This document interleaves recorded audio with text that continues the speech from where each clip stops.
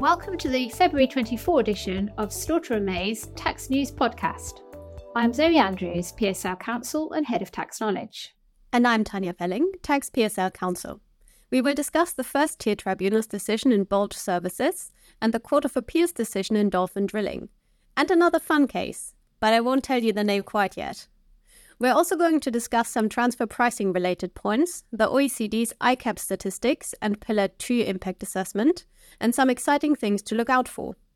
The podcast was recorded on the 6th of February 2024 and reflects the law and guidance on that date.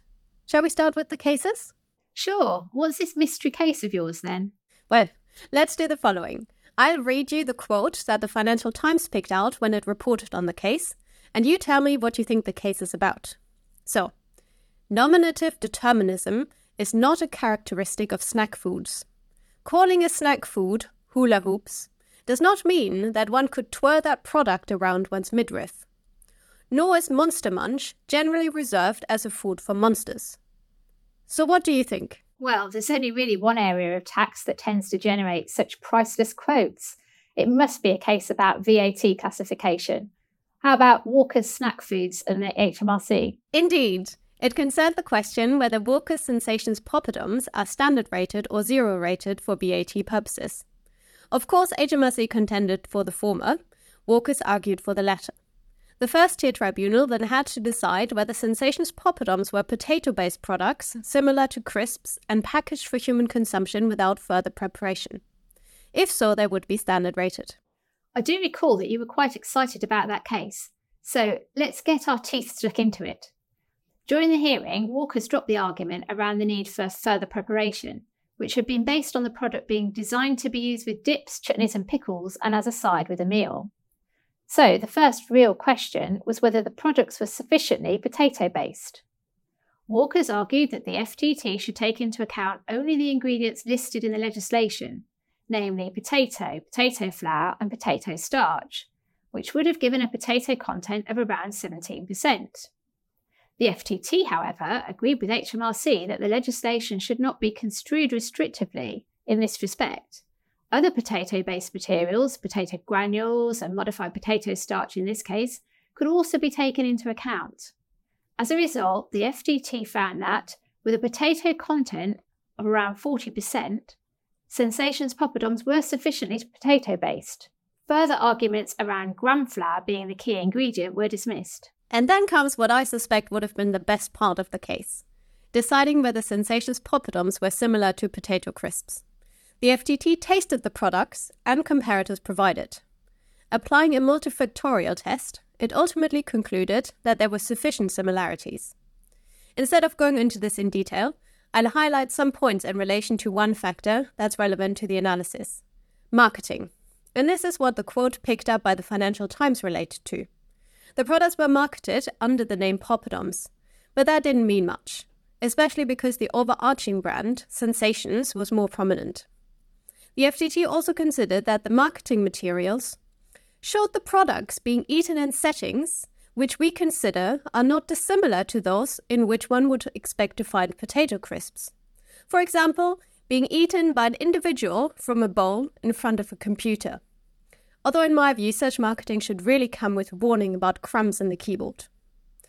But anyway, do we have time for one more fun fact related to the case? Go on then. When the case made the rounds in the tax department, one of the associates actually went out and bought a packet of the Sensations poppadoms, so we could sample the product. I did sample it, and I'd say that the FTT's description of the texture was quite accurate. Crunchy at the first bite, they then become somewhat softer thereafter, although they did not dissolve completely in the mouth. Such a shame I was working from home that day, although I'm still trying to figure out whether that description makes me want to try them more or less. Anyway, I think we've probably spent enough time on this, perhaps more frivolous discussion. There's another VAT case that's worth a brief mention. Back in December 2023, the FTT considered the VAT treatment of taxi rides booked through the ride-hailing app Bolt. The FTT decided that the tour operator's margin scheme applied. This means essentially that VAT is charged on Bolt's profit margin and not on the full price of the taxi ride. What's quite interesting about this is that around the middle of 2023, it was reported that Uber's use of the tour operators margin scheme was also being challenged by HMRC. So this decision in respect of Bolt would likely bolster Uber's position, although there may be an interesting difference in the fact patterns. The tour operators margin scheme generally applies to services bought in from another person. In Bolt services, part of the factual matrix, as set out by the FTT, was that the drivers are independent contractors. But back in 2021, the Supreme Court decided that Uber's drivers are workers and not independent contractors. As a matter of fact, a similar case is reportedly being brought against Bolt as well. It's difficult to predict the FTT's decision if it was asked to consider the application of the tour operators margin scheme to Uber and what weight the driver's worker's status might have. But these cases certainly indicate how new models of doing business throw up tricky questions when applying existing laws. You may also be wondering why we have included a case concerning the hire camp under the oil contractors regime. A little bit niche for this podcast, although arguably no less niche than the classification of sensations poppadoms for VAT purposes. But anyway, the Court of Appeal's decision in Dolphin Drilling caught our eye because it contains discussion of the meaning of the word incidental, and that may be relevant in other tax contexts, such as main purpose tests, where it is argued that something is not a main purpose or one of the main purposes of a transaction because it is merely incidental to the transaction. From April 2014, the hire cap limits a contractor's ability to bring into account payments it makes under a lease of an asset from an associated person. Dolphin leased a vessel, the Borkston, from an associated company and provided it to Total, the operator of the Dunbar oil platform. On the facts of the case, the hire cap would apply to limit Dolphin's deductions for the lease payments unless it was reasonable to suppose that the use of the vessel as accommodation for those who worked on the Dunbar oil platform is unlikely to be more than incidental to another use or other uses to which the Borkston is likely to be put. So what did the Court of Appeal say about the construction of this statutory language? There was no definition of incidental in the relevant legislation, and so the word takes on its ordinary meaning. But how do you ascertain the ordinary meaning of a word? The meaning of an ordinary word is, according to the Court of Appeal, not to be found so much in a dictionary, but rather in looking at how it is in fact ordinarily used in everyday contexts. The FTT has substituted other words for incidental by saying something is incidental to another matter if it is subordinate or secondary to it. The upper tribunal then failed to allow HMRC's appeal.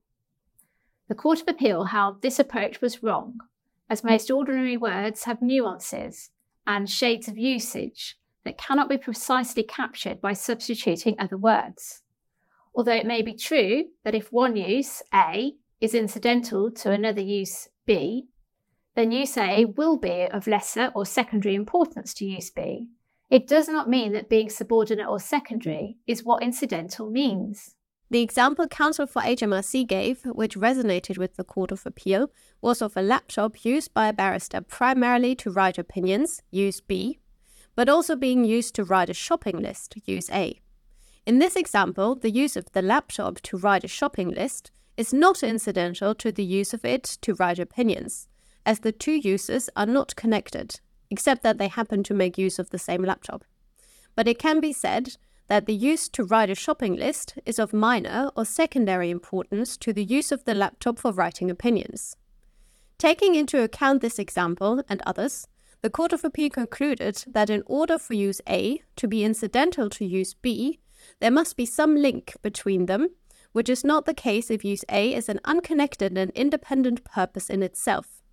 Use A is incidental to use B if it arises out of use B, or as a byproduct of use B. In order to decide whether the use of the Borkston to accommodate offshore workers was incidental to its other uses, the relevant question was whether its use as such accommodation was an independent end in itself of some significance, unconnected with its other uses, or whether it was something that arose out of its other uses. On the facts of the case, the use of the vessel to accommodate offshore workers could not be said to arise out of the other uses, and so was not incidental to those other uses. The taxpayer has announced its intention to appeal this decision to the Supreme Court. In the meantime, there are various cases on main purpose tests going through the courts this year. So it'll be interesting to see if the Dolphin case is used to argue that one purpose, obtaining a tax advantage, for example, in the low relationships unallowable purpose test, is a byproduct of another purpose, the commercial driver for the transaction, and so should not be treated as a main purpose. Now that's it in terms of our discussion of recent cases. Our next topic is transfer pricing, and this has 3 elements, although we can probably deal with 2 of these quite quickly. HMRC added a new page to the International Manual, the reference is 485025, discussing the 6-step process in Chapter 1 of the OECD's transfer pricing guidelines to analyze which risks are assumed by each party to a transaction, which will then feed into the determination of how that transaction should be priced. The guidance here is rather detailed. With 131 paragraphs, it must be one of the longest pages in the manuals, but it usefully fleshes out HMRC's view of the OECD's guidelines, although it should not be treated as a definitive answer. It confirms, for instance, that HMRC disagrees with the view expressed by some commentators that where a party contributes to the control of a risk but doesn't assume it, the remuneration should never include a share of the up or downside of that risk. And I suppose we could leave it at that for the first transfer pricing item. The second item is the summary of responses to HMRC's consultation on reforming transfer pricing, permanent establishment and diverted profits tax legislation. Our colleague Tom Gilliver commented on this on the European Tax blog under the headline, "The DPT is dead, long live the DPT," as the most eye-catching point of the summary of responses is that the government wants to go ahead with bringing diverted profits tax into the corporation tax framework. So it would no longer be a separate tax, but HMRC could issue a diverted profits assessment, which would attract tax at the higher DPT rate. According to the summary of responses, the government expects that MAP will be available where a diverted profits assessment results in double taxation. Details of the interaction will be set out in a technical consultation. The availability of MAP would certainly be a welcome development, although I'm still somewhat skeptical as to whether other jurisdictions would agree. Also, overall, I think incorporating DPT into the corporation tax framework is only a second best outcome. Respondents had suggested that, with the implementation of Pillar 2, it could perhaps be time to consider abolishing DPT altogether. Unsurprisingly, HMRC disagrees, considering that DPT remains a useful tool. On a slightly more hopeful note, the summary of responses also states that it will be appropriate, once the Pillar 2 rules are in place, to review its impact on CT. This review may identify opportunities for reforms that could further simplify UK tax rules and reduce compliance burdens without exposing the UK tax base to significant risk. This is far from a commitment to scaling back anti-avoidance provisions that may be less relevant following Pillar 2, but it indicates that there may be some hope. It looks as if the government will also take forward some of the other measures consulted on around aligning domestic rules with OECD standards, but we won't go into any further detail here. A technical consultation on draft legislation can be expected sometime this year. And what's the third transfer pricing item? The transfer pricing and diverted profits tax statistics for the tax year 2022-2023, which were published at the end of January. The transfer pricing yield has gone up from the previous year, but remains below the high of 2021-2022. In contrast, the net DPT amount has decreased. It's about a fifth of what it was last year. The amount of additional tax from settled DPT investigations has also decreased, although less steeply. The number of DPT notifications has gone down as well. The number of agreed APAs and ADCAs has further declined, but the average time it takes to agree an APA has also come down from 58.3 to 45.5 months, whereas the average time to agree an ADCA has increased to 58 months. There are also statistics on MAP and the use of the Profit Diversion Compliance Facility. Large M&E groups now have an alternative to APAs and MAP for getting increased and earlier tax certainty. The International Compliance Assurance Programme, ICAP, is a voluntary programme for multilateral cooperative risk assessment and assurance for large M&E groups headquartered in the jurisdiction of one of the participating tax administrations. The UK has participated since the first pilot kicked off in 2018, together with Australia, Canada, Italy, Japan, the Netherlands, Spain and the US. After the success of 2 pilots, it is now an established programme with more than 20 participating tax administrations, and more are in discussion about joining. So how is the programme shaping up? The OECD statistics published at the end of last month showed that ICAP is working effectively, with 20 cases having been completed by October 2023. Looking at those 20 cases, 40% of the groups had low-risk assessments regarding key transfer pricing risk areas. A low-risk assessment means that the tax administration does not anticipate that any further inquiries will be required for the periods covered by the risk assessment. ICAP does not provide the binding legal certainty of an APA or the Mutual Agreement Procedure, MAP, which may still be the preferred route for higher risk areas, but at least ICAP allows an M&E to see which risk areas are not low risk and focus resources on resolving those, for example by requesting an APA. And if other action is required following ICAP, such as an audit, APA or MAP, information from the ICAP will be used in the follow-up action and will significantly speed up these processes. So what is the benefit of ICAP for taxpayers, and how long does it take to get a risk assurance letter through the ICAP process? The average time taken from the start of the ICAP process to the issuance of risk assessment outcomes was 61 weeks. This was higher than the target of 52 weeks set out in the OECD's ICAP handbook, but this was in part due to the impact of the pandemic on the second pilot. The benefit to the taxpayer is that it is a quick and efficient way to get a risk assessment from multiple tax administrations. The statistics show that the average number of tax administrations involved in a risk assessment is 5, but there have been up to 9 tax administrations involved. One of the significant benefits of ICAP is that if issues are identified in the risk assessment, steps can be taken to resolve it within the ICAP process, for example, to agree a transfer pricing adjustment, avoiding the need for audit and MAP. In the 20 cases referenced in the statistics, 32% of them involved issue resolution within ICAP. It is quite remarkable, really, that the ICAP timeline is so short, given that multiple jurisdictions are involved, multiple risk areas are considered, and that the timeline may also include some issue resolution. So what sort of risk areas are covered by ICAP? So far, ICAP has focused on 5 core areas of international tax risk: tangible goods, intangibles, services, financing, and permanent establishment. Financing and intangibles had the highest proportion of not low-risk outcomes, but even in these areas, 75% of tax administrations provided low-risk outcomes. According to the ICAP handbook, other areas, such as hybrid mismatch arrangements, withholding taxes, and treaty benefits, can be included in the risk assessment if M&E groups and the tax administrations agree. So if an M&E group wants to get into ICAP, what should it do? There are 2 annual application deadlines for M&Es to apply for ICAP in their headquarter jurisdiction, 31st of March and 30th of September. The application should be made to the tax administration in the M&Es group's headquarter jurisdiction. And now moving away from statistics to look at estimates. An updated OECD impact assessment on the effect of the global minimum tax on the taxation of M&Es was published by the OECD in January, and it appears that revenue yields, as estimated by the OECD, remain significantly higher than estimates by national governments. The OECD's latest estimate is that this new tax will result in additional global tax revenues of between 155 and 192 billion US dollars, which translates to between 6.5 and 8.1% of annual global corporate income tax revenues. 2/3 of additional tax revenues are expected to come directly from the global minimum tax, and the other third from reduced profit shifting as a result of behavioural change.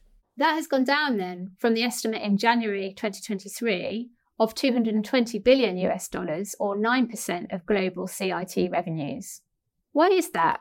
Well, yes, the estimates have gone down, but we must remember that the process of assessing the economic impact of the global minimum tax is an iterative one, which has come a long way in both methodology and figures from the first impact assessment in October 2020.